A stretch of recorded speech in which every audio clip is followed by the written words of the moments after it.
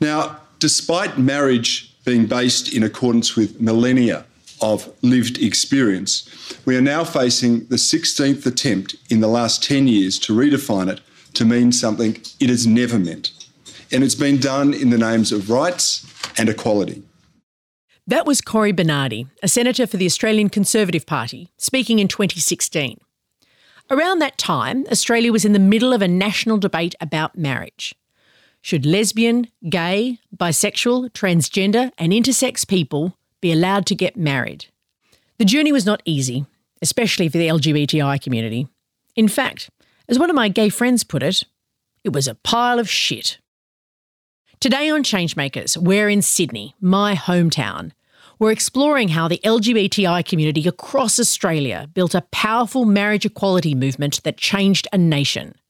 This wasn't just a long campaign, but one filled with dirty tricks and a shit pile of homophobia and transphobia from the other side. Let's go.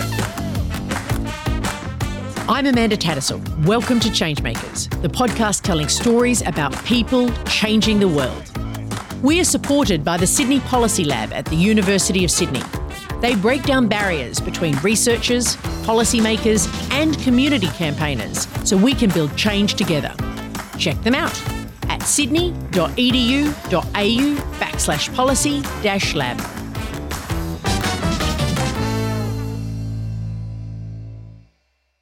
When I got married to my lovely, good-looking husband, who happened to help me write this script, there was a line that the marriage celebrant had to say before we were allowed to get married. In front of everyone, the celebrant was required by law to proclaim that the definition of marriage in Australia was between a man and a woman, to the exclusion of all others. It was quite a nasty little sentiment to have inserted on a day of celebration, especially for our gay and lesbian friends, some of whom were in much more stable and robust relationships than us. The reason this bizarre, nasty little snippet of exclusion was required was because before 2004, marriage in Australia was probably, sorta, kinda, open to anyone. Adam Noble was 18 years old in 2004. I had just started university, so I was on campus and kind of realising my sexuality and realising who I was. In some ways, being on the verge of coming out in 2004 was a lot better than a decade or two earlier. By 1997, the last of the laws outlawing homosexuality had been eliminated in Australia. I know, 1997. And by 2004, overseas, there was a growing recognition that everyone, regardless of your sexual or gender identity, should be allowed to get married. Things were looking up. And then our Prime Minister, a nasty conservative little man named John Howard, changed the marriage law in Australia, specifically to shut the gates on the LGBTI community. When the legislation was put through by the then Howard government, and it was a tough thing to sort of witness. Even the major party from the progressive side of politics, the Labor Party, backed in the new law. I was not yet out to my family, although I was out to my friends. Watching that legislation pass, watching the government kind of say who you are and who you love is not equal was a very difficult thing to experience. At the time, Howard was praised for nipping the issue in the bud. It wasn't even particularly controversial. Most people didn't support marriage equality. It was a quick fix that made the issue go away. But not for Adam. That law had genuine, lasting impact on him. It also meant that I didn't tell my family who I was for a number of years, until a number of years after that, even though I had come to that realisation myself being at university. This hostile legislation presented the LGBTI community with a pretty big question. How should they respond? There were a lot of different options. Alex Greenwich is a co-chair of Australian Marriage Equality. So I think there was a cohort of people who said, look, if you have a look at the numbers in the federal parliament, we ain't going to be getting marriage equality across the line anytime soon. Let's focus on the other areas of law where we can actually have an impact. An understandable calculation. After all, A lot of people in the LGBTI community weren't even that into marriage. But for other leaders, they believed you just needed to make a start. So they set up a phone hookup. Very soon, they identified their key weakness. Where was our community? Where was our voice for those people who actually wanted to get married, who were LGBTI? So in this void, they sort of thought, there needs to be a group of people who have a voice in this. Power abhors a vacuum, so they filled it by founding a group called Australian Marriage Equality. First step, they had to work out how to talk about the issue. It was referred to as gay marriage, then later same-sex marriage. And those terms weren't working. Well, it put a label on it that was unnecessary. We were not talking about something that was any different. There is no difference between the love and commitment, conflict and stress of same-sex marriages. They also needed a language that was inclusive of the whole LGBTI community, not just homosexual couples. This is Anna Brown, co-chair of the Equality Campaign. It was also important because it was inclusive of all of the different and beautiful population groups that make up our community, lesbian, gay, bisexual people, but also transgender, gender diverse and intersex people. So the words gay and same-sex exclude some of those people and communities. So it was really important as a movement that we were inclusive of everyone that was excluded by the current law. So they settled on the term marriage equality. Doing this had an immediate impact on the LGBTI community. Many there weren't that interested in marriage, but equality, now that's something that people could get behind. People like Will Strach, a union leader and LGBTI woman. For me, it was less the marriage part and more the equality part. So my view about this is that the laws, our civil laws should apply the same to everyone, and this marriage ultimately is a civil law. So my view was that we needed to achieve equality. Locking in the language allowed a series of strategies to unfold. The first was storytelling. Several brave LGBTI couples began talking publicly about their desire to be married. The second was good old-fashioned organising. Australian Marriage Equality started encouraging people all across the country to set up local groups to begin a local conversation about marriage equality. The campaign did extend past the LGBTI community. Parents and grandparents of LGBTI people were active in the marriage equality campaign from very early on. And in fact, some of the leading regional campaigners are just mothers of gay or lesbian children who wanted to see their son or daughter marry the person that they love. And slowly, public opinion started to shift. Within a couple of years, it had flipped to a majority. The movement was growing. But how was this impacting politicians? You know, the people who would have to pass marriage equality legislation. In 2007, a progressive Labor government was elected and it was opposed to marriage equality. Labor's policy was shaped by some powerful players that had strong positions on so-called moral issues.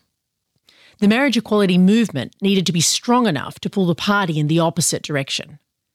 A group called Rainbow Labor formed inside the Labor Party. Australian marriage equality pushed hard outside the party, and slowly, more LGBTI people and supporters of marriage equality became elected as Labor Party politicians. In December 2011, the Labor Party held its national conference in Sydney. It was time for Rainbow Labor to shine. A motion to change Labor policy in favour of marriage equality was moved by a senior LGBTI political leader, Andrew Barr. I was greatly honoured to have the opportunity to move the motion on behalf of the Rainbow Labor Network, and it's a culmination of many, many years of struggle to achieve this. It's significant for thousands of Australians, and to every mum and dad who has a gay or lesbian son, this is for you. The motion passed. The Labor Party was now on side. It wasn't perfect. MPs would be given a free conscience vote, which annoyed some. But it meant that the Parliament was far closer to being able to win a vote on marriage equality. But just as things were looking up, they changed again. In 2013, a highly conservative politician, Tony Abbott, was elected Prime Minister. But even on the conservative side of politics, there were a few glimmers of hope. People like Sue Boyce, Warren Entsch, who had been a long-term supporter, and others started to be really prominent voices. By 2015, Warren Entsch had been working on a piece of legislation to amend the Marriage Act. He had noticed that most politicians across both sides of politics were personally in favour of marriage equality. The problem was that in his party, they were all bound to support a conservative position. Warren Entsch realised that if he could secure a free vote on the issue of marriage equality from his side of politics, then it was likely, with the support of Labor and others, that it would pass. But those opposed to marriage equality had another idea. In May 2015, Ireland held a referendum on marriage equality. They were forced to have a referendum because they needed to amend their constitution to redefine marriage. The idea of a national vote on marriage equality appealed to some Conservatives in Australia, but our constitution didn't need to be changed. So they thought, instead of a referendum, why not a plebiscite? A plebiscite is a non-binding vote conducted of the Australian population or any population. So we've had plebiscites about our national anthem, for example. I mean, these are really unusual processes for Australian political sort of traditions. Unusual processes needed influential supporters, and the plebiscite idea had its backers. The concept of a plebiscite or referendum or national public vote on marriage equality had been something that opponents of marriage equality had been shopping around for a while. It was what the Australian Christian lobby wanted. That's how they wanted the issue to be resolved. They knew that they could use it to build a base, to create division, to flex their muscle. I want to clarify. The Australian Christian Lobby is a fringe Christian group. It doesn't represent mainstream Christian churches, several of whom supported marriage equality. But the Australian Christian Lobby became a convenient flank for Conservative politicians who wanted to crush this rising social movement. Because of them, the idea of a plebiscite was a live discussion. Yet in August 2015, it looked like a plebiscite was dead in the water. Under Warren Entsch's plan, it simply wasn't necessary. Warren Entsch was bringing forward some draft legislation and wanted to bring forward the issue of marriage equality to be debated in the Coalition Party room. That's when the Prime Minister decided to hijack the process. He called an emergency meeting of all the politicians in the Liberal National Coalition. This famous 8-hour party room meeting. And then what we got, to everyone's surprise after that, was the decision that the coalition policy would be to conduct a plebiscite on the issue of marriage equality. It was shocking. My initial reaction was to be quite overwhelmed. We had been going so well, but things were brought to a head and we had a perverse outcome. The marriage equality movement couldn't let the plebiscite stand. It became very clear that the LGBTI community and a lot of supporters of marriage equality and a lot of people who are interested in parliamentary democracies were appalled by this concept. And a strong campaign started on opposing the plebiscite. And it wasn't just about democracy. It was about homophobia. This was an unprecedented way to solve a civil rights issue. LGBTI leaders were terrified that it would unleash reactionary forces and allow them free rein to use homophobic hate speech under the cover of debating the issue. Some evidence was coming out from Ireland that despite the happy scenes at the end of that campaign, that underneath all of that, it was actually quite a horrific experience for families and for LGBTI people. And rainbow families that had to plot walks to school, for example, that avoided nasty signs and advertising just so that their kids didn't have to see what other, some parts of their country thought about their family. So now the question was, how do you stop a plebiscite?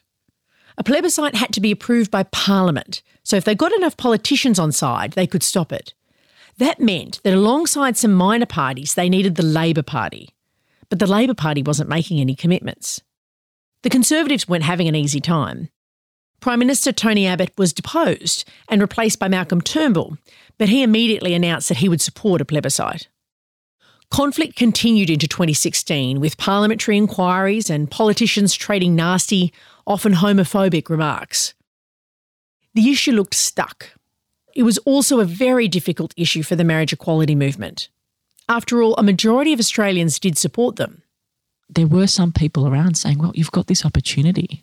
You've got an opportunity to achieve marriage equality. Why wouldn't you just take it? So there was all this, so much division. By August 2016, the Turnbull government began planning how a plebiscite would roll out. Australian marriage equality would need to move the Labor Party fast. What could they do? Back in a moment. Building power to change the world is a dynamic process, which means it's always helpful to discuss your strategies and refine them. Pick apart what's going right and reflect on how you could be more effective. That's why we've set up the Changemakers Masterclasses. They're small seminars with a maximum of 50 people, presented by me, Amanda Tattersall. We spend a whole day taking a deep dive into one aspect of change-making. In the first season, we're looking at power, how to build it and wield it, as well as examining the best and worst practices from around the world. We're holding the first ones in Australia in February 2019, in association with Sydney University's Policy Lab, and then heading to Melbourne and several cities in the US and United Kingdom later in the year. So check out the schedule at changemakerspodcast.org/masterclasses and sign up today. Maximise your impact with Changemakers Masterclasses. Welcome back. Before we explore how the marriage equality movement could shift the Labor Party, let's just have a look at the idea of a plebiscite. To the movement, it posed an existential crisis. So when the plebiscite was announced, I thought, holy hell, how are we going to win this thing? How are we going to marshal the support from the Australian public and generate the resources in what I knew was a field that was almost entirely populated by volunteer-run advocacy groups. Compared to every other minority group, we had the least funding. We had no national rights advocacy organisation. We had virtually just state-based volunteer groups. We had AIDS councils that didn't engage in sort of law reform advocacy. We were not equipped to fight and run this thing. They got some advice. There was a meeting of various LGBTI organisations and key politicians who got together in New South Wales Parliament.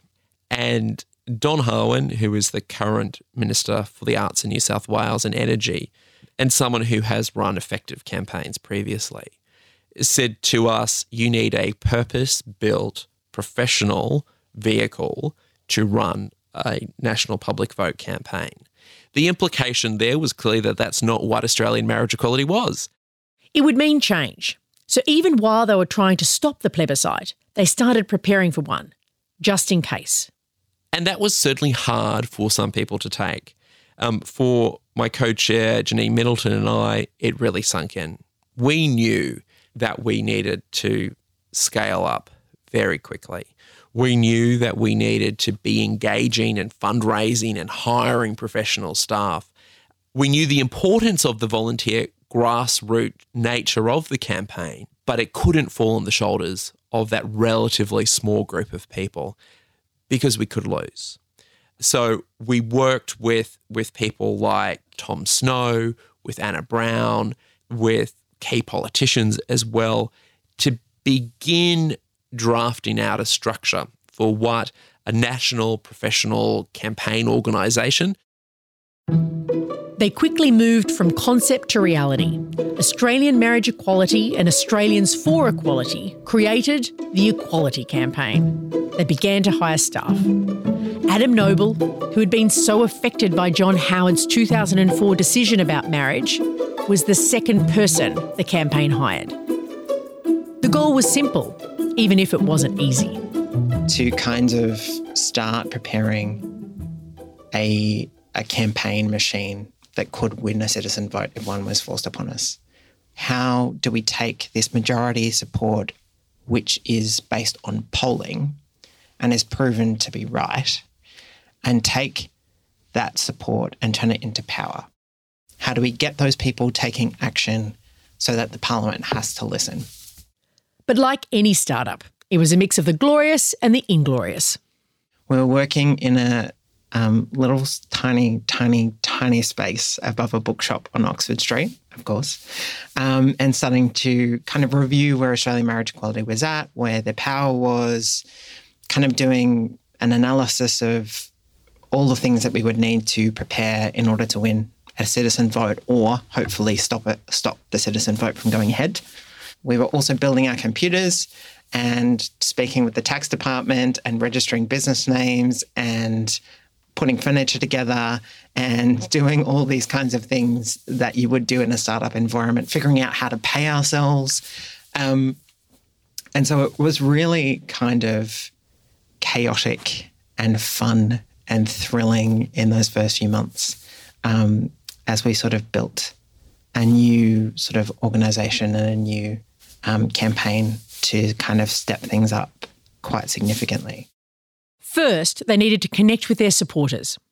When we started, Australian Marriage Equality had regular ons and offs on their supporter list and was sort of sitting at around 40,000 people.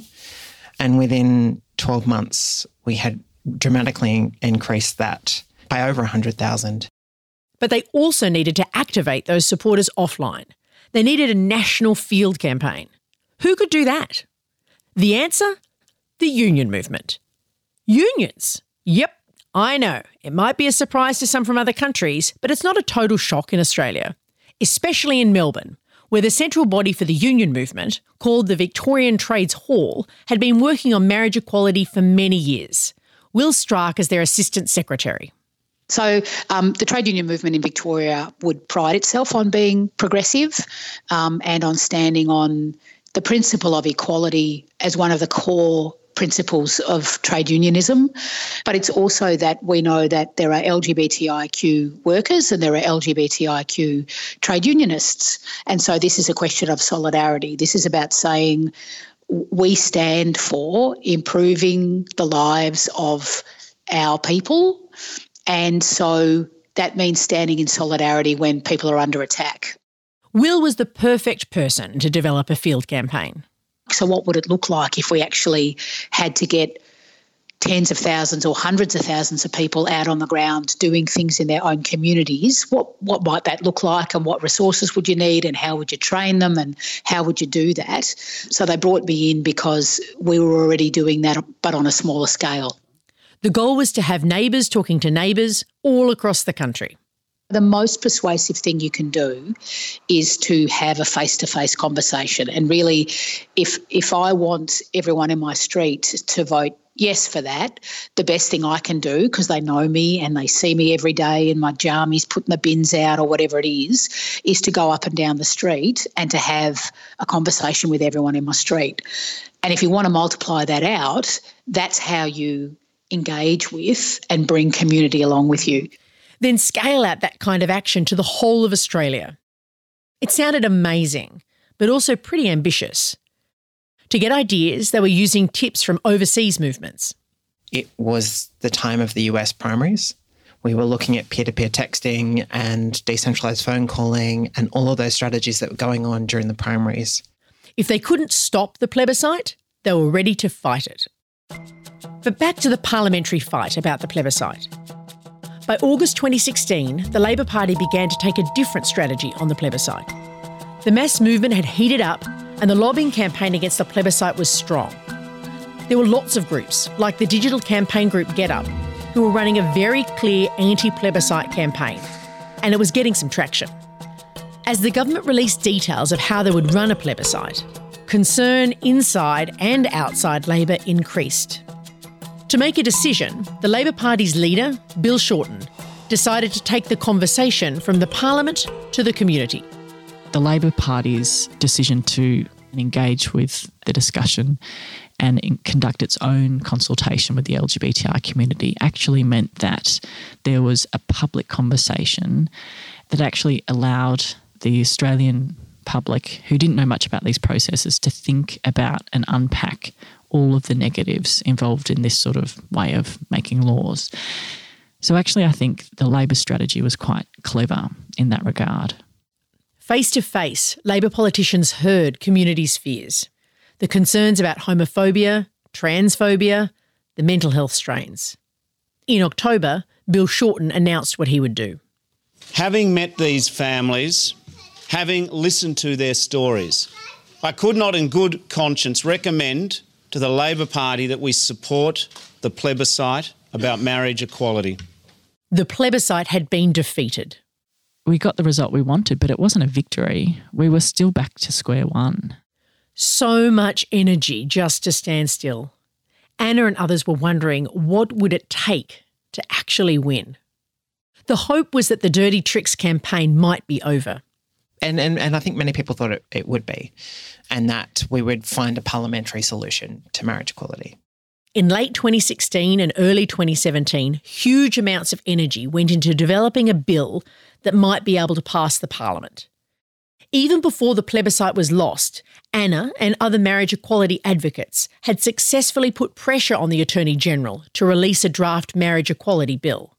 So already we had the potential for a genuine piece of legislation that could be supported from multiple sides of Parliament. So this was really exciting. And it was Labor actually that suggested we have an inquiry into that bill.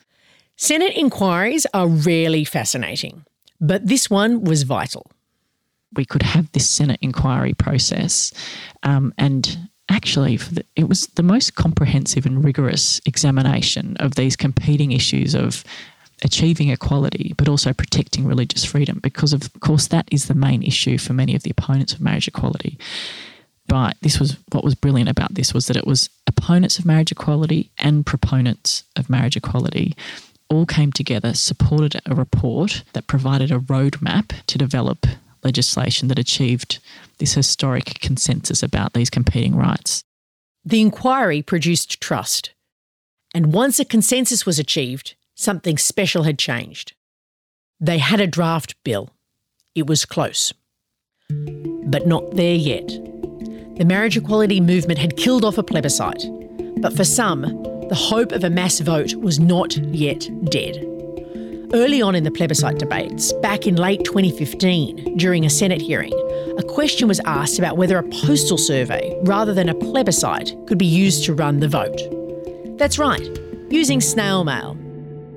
It seemed like an antiquated method in 2016, but it had strong support amongst ancient conservatives who still clung onto the idea of a plebiscite. The postal survey came up again in early 2017. The Equality campaign quickly tried to stymie the idea. We had thought the idea wouldn't get traction. We were taking it seriously as a threat, but our approach was to develop arguments as to why it would be inappropriate. That worked initially, but in response to the momentum being built by the prospect of a marriage equality bill with genuine cross-party support, the postal survey idea got stronger. Why? A postal survey would allow the government to do its national vote without going through Parliament. You see, the coalition parties were stuck. By now, many Conservative members of Parliament supported marriage equality. When the plebiscite was alive, they could, sort of, say they were doing something about it. They weren't able to get support for a free vote in Parliament, and a few were getting so frustrated that they quietly threatened to cross the floor if there was a parliamentary vote. Meanwhile, their leader, Malcolm Turnbull, kept saying that having a plebiscite was still the party's policy without being able to make it happen. In this leadership vacuum, the postal survey idea was getting traction. A leading Conservative, Peter Dutton, became a persistent advocate for a postal plebiscite. He said it would allow the government to follow through on its plebiscite promise. But he was stuck too. He was given legal advice that the idea was almost certainly unconstitutional. To maintain its independence, the Electoral Commission was constitutionally restricted from doing things at the whim of politicians. That is, until a bright spark in the Attorney-General's office had the idea that the ballot could be run not by the Electoral Commission, but by the Australian Bureau of Statistics. A fix. It wasn't just a fix for the plebiscite idea, but a fix for all the splits that ran across the Conservative coalition government. Once the fix was in, things moved quickly. In July, the postal survey idea went to Cabinet, and in early August it was announced with a plan to start in only a few weeks' time. The speed added to the devastation in the LGBTI community. Will Strach remembers. Well, I heard about it on my way to work in the car, and I got to Trades Hall and I parked my car in the undercover car park and I sobbed.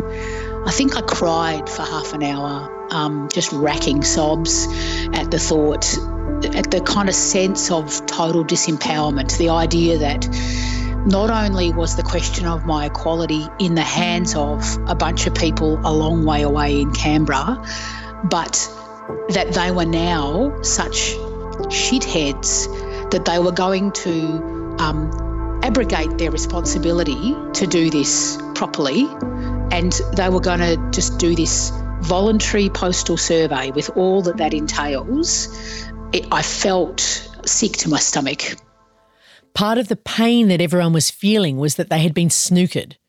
Despite years of explaining how a massive vote would be so damaging, it was going ahead anyway. And it didn't need a parliamentary vote. It was happening whether they liked it or not.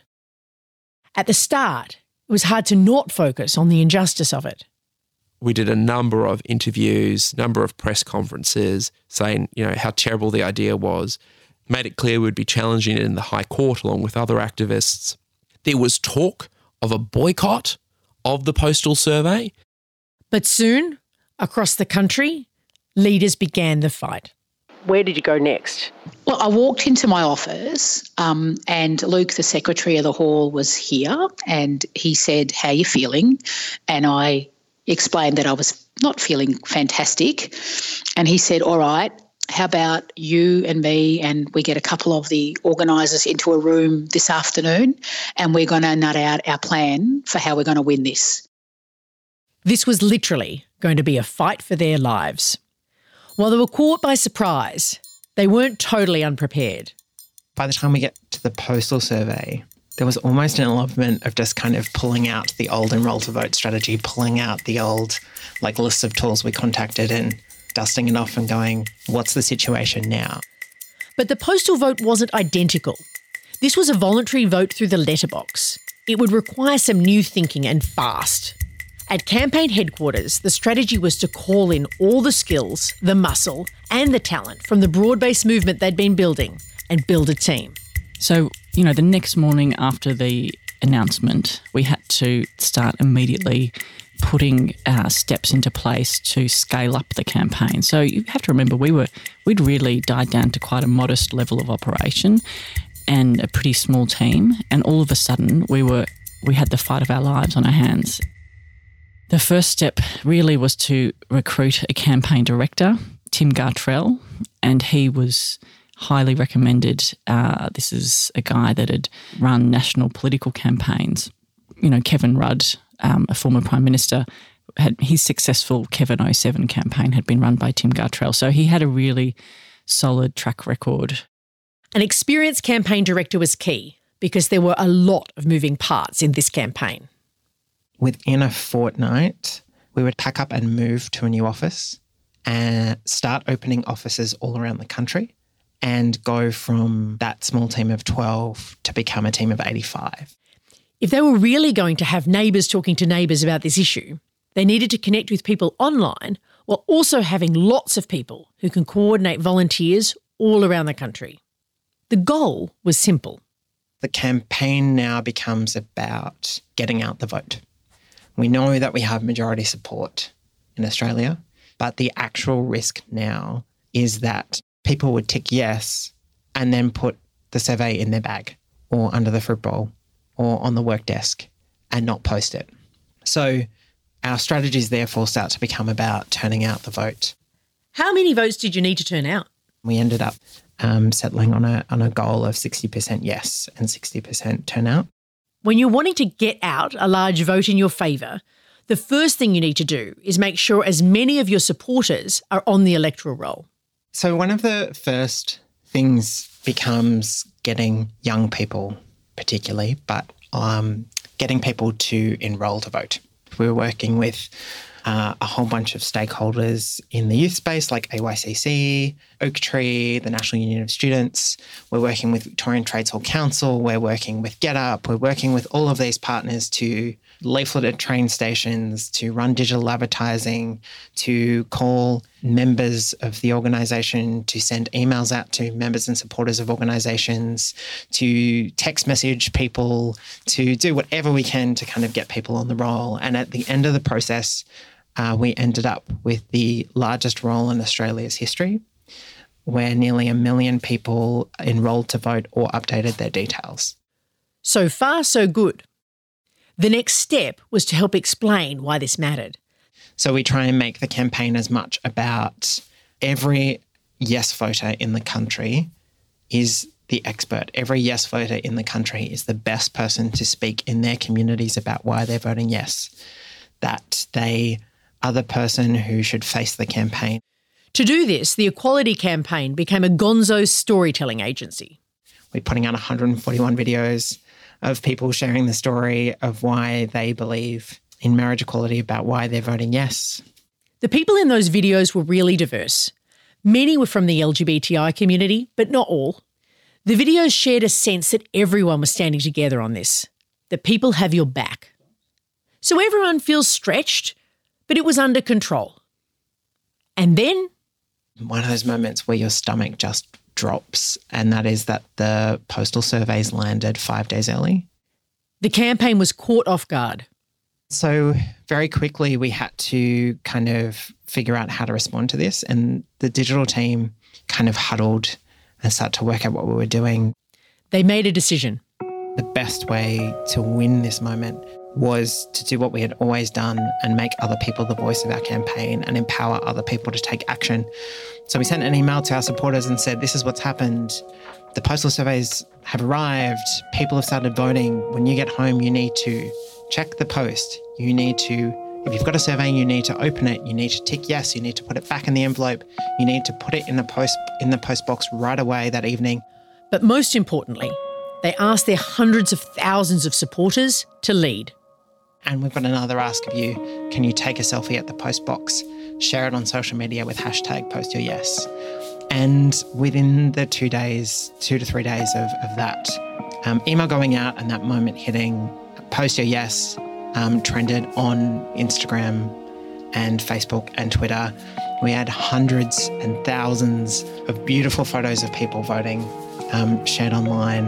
And that was really how we could kind of best take a moment and turn it into a movement. And I think that was an incredibly powerful, a very powerful moment for the campaign. Meanwhile, the campaign needed to work out how to contact as many likely yes voters as possible, and fast. The campaign was already connected to many of the best campaigners in the country. Lots of organisations were lending their top people to make it happen. Underneath them, they recruited volunteers. We have a field operation that we start building. We have seconded organisers come in from around the country that start to work with people who want to volunteer and be part of that process. We have 15,600 people volunteer on the campaign. 15,600 volunteers, one of the biggest turnouts Australia has ever seen. Volunteers found their way to the campaign through community groups, but most were individuals connecting through the web, particularly online tools built by GetUp. At the tail end of the 8-week postal survey, the focus turned to getting in any last-minute votes. The results would be announced on the morning of the 15th of November. Large parks were set up with stages and live broadcasts where people could gather to hear the results. The outcome was announced by David Kalish, the Australian Bureau of Statistics chief statistician. 36,686 responses were unclear, representing 0.2% of total responses. At a state and territory level, every state and territory recorded a majority. He chose to be very thorough. It made for a nail-biting 7 minutes, especially in Melbourne. It was very tense because, the screen went down like 3 minutes before, while the statistician general, or is that his title? Anyway, while he was announcing, he was taking that, 10 hours to get to the actual result, talking about the rest of it, the screen went down and you could feel like people were just going, oh, and everyone was frantically looking at their, their Facebook and their Twitter stream. And of course, all of that was not loading because there were so many people all trying to find out things at once. But the screen returned and the result was in. We ended up with 61.6 yes and 79.5% turnout. 61.6% of the responses. The announcement was made and, it was just this incredible moment in the park in Surrey Hills where all of these rolling hills filled of people, just this huge outpouring of emotion, and you had anguish and tears, but, happiness and joy. Astounding. They had won. Or had they? Let's not forget there's a bill in that needs to go through Parliament. So this idea that the legislation would automatically flow as a, minor detail, I think was something that was a bit of a myth or a misconception in the public's eyes, in my view. Let's get that straight. More. There was a need to do more. How many circles of hell would this movement need to endure? Anna ended her day in Canberra. In Parliament, LGBTI leaders were about to take the next step in this long campaign. I knew I had to see Dean Smith that night, and he was getting ready to introduce the bill. Dean Smith was part of the team of Conservative Coalition Party members, affectionately known as the Rainbow Rebels. He was a member of the Senate, where the bill would begin its passage through Parliament. Anna had also talked to Penny Wong from the Labor Party. The conversation didn't fill her with hope. Penny Wong, who's probably one of the most experienced parliamentary sort of tacticians that we've got in Canberra. And she was saying this was a really probably one of the most complex legislative problems. There would be free votes on both sides, so it would be hard to count the numbers. Plus, there were a lot of crossbenchers. And there were a series of complicated amendments that had been put together by Conservative Senator James Paterson. The overall thrust of these amendments was the premise that this bill represented a threat to religious freedom. It was never easy. But the next day, Anna's mood lifted. It was the next day in the Senate when, the reality actually set in that we were doing this thing, that Dean was going to introduce this bill that, it was finally happening. That's when I started getting emotional. And so many supporters and LGBTI leaders were in the Senate. Penny Wong, Janet Rice, Louise Pratt. These people had built the legislation together in the inquiry, and in doing so, came to really trust each other. It worked. And the Senate debate was the first test of the legislation, and I think we won. But it wasn't certain. The bill still needed to pass the lower house. It was the final sitting week of the year in 2017, and the House of Representatives would be a harder space. These politicians hadn't done an inquiry together, and there wasn't the sense of a cross-party team. And I must confess I was a little nervous. Still, the Rainbow Rebels stepped up to the mark. But having Trevor, Tim, Warren, Trent, really prosecute the case for the bill and against the amendments. As the debate continued, an air of excitement grew. The broader marriage equality movement moved into Parliament House. So as all the activists and supporters were converging on Parliament House and running around putting up posters, and it had this real energy and, sense of liveliness that, even the Parliament House staff were commenting on. They said, it's not usually as lively around here. Almost every politician spoke, but the clock was ticking. It was the last sitting day before Christmas. So the pressure was on to pass this legislation, and you could almost feel the pressure rising in the chamber as, the crowd was getting a bit impatient. Final speeches were made. The House begins the process to vote on the amendments. Then this. And then this clerk actually said the words that we'd been waiting to hear for, all day. It's a very Australian accent. It's a very understated way, in a typically Australian understated way. And then the whole chamber just exploded, and the song happened, and everyone was getting emotional, and there was pride flags.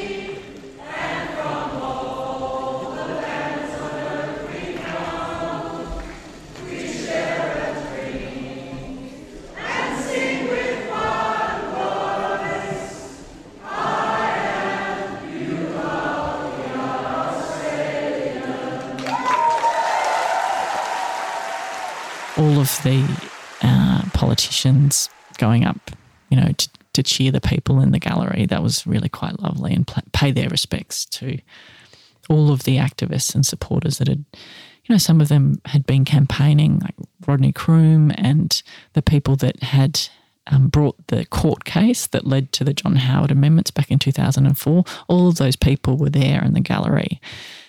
It was done. Finally done. Not long after, Will, who'd been with her partner for 10 years and had already been married in the non-legal sense, had a legal wedding. The choice to get married worked for her and her partner. She knows it's not for everyone. It didn't change things in their relationship. But there is one thing that has changed. But it does mean now, for instance, on paperwork, I got a letter in the mail the other day that said, "Dear Mrs. Strark," and for the first time in my life, I wasn't going, "Oh, for crying out loud, they don't know who I am." I was literally like, "Oh my God, I'm Mrs. Strark. That's amazing." Changemakers is hosted by me, Amanda Tattersall. Remember to subscribe to this podcast to catch all our episodes and catch up on Series 1. Changemakers is produced by me, written by Charles Firth, Amanda Tattersall and Amy Farrell. Our audio producers are Alex Cake and Jules Woolpera. Our sponsoring organisation is the Sydney Policy Lab at the University of Sydney. They break down barriers between researchers, policymakers and community campaigners so we can build change together. Check them out at sydney.edu.au/policy-lab. We are also supported by Uniting, the Sunrise Project, Australians for Marriage Equality and the Organising Cities Project funded by the Halloran Trust based at the University of Sydney. Like us on Facebook at Changemakers Podcast and check out changemakerspodcast.org for transcripts and updates on all our stories. And don't forget to register for one of our masterclasses if you want to take a deeper dive into the art of changemaking.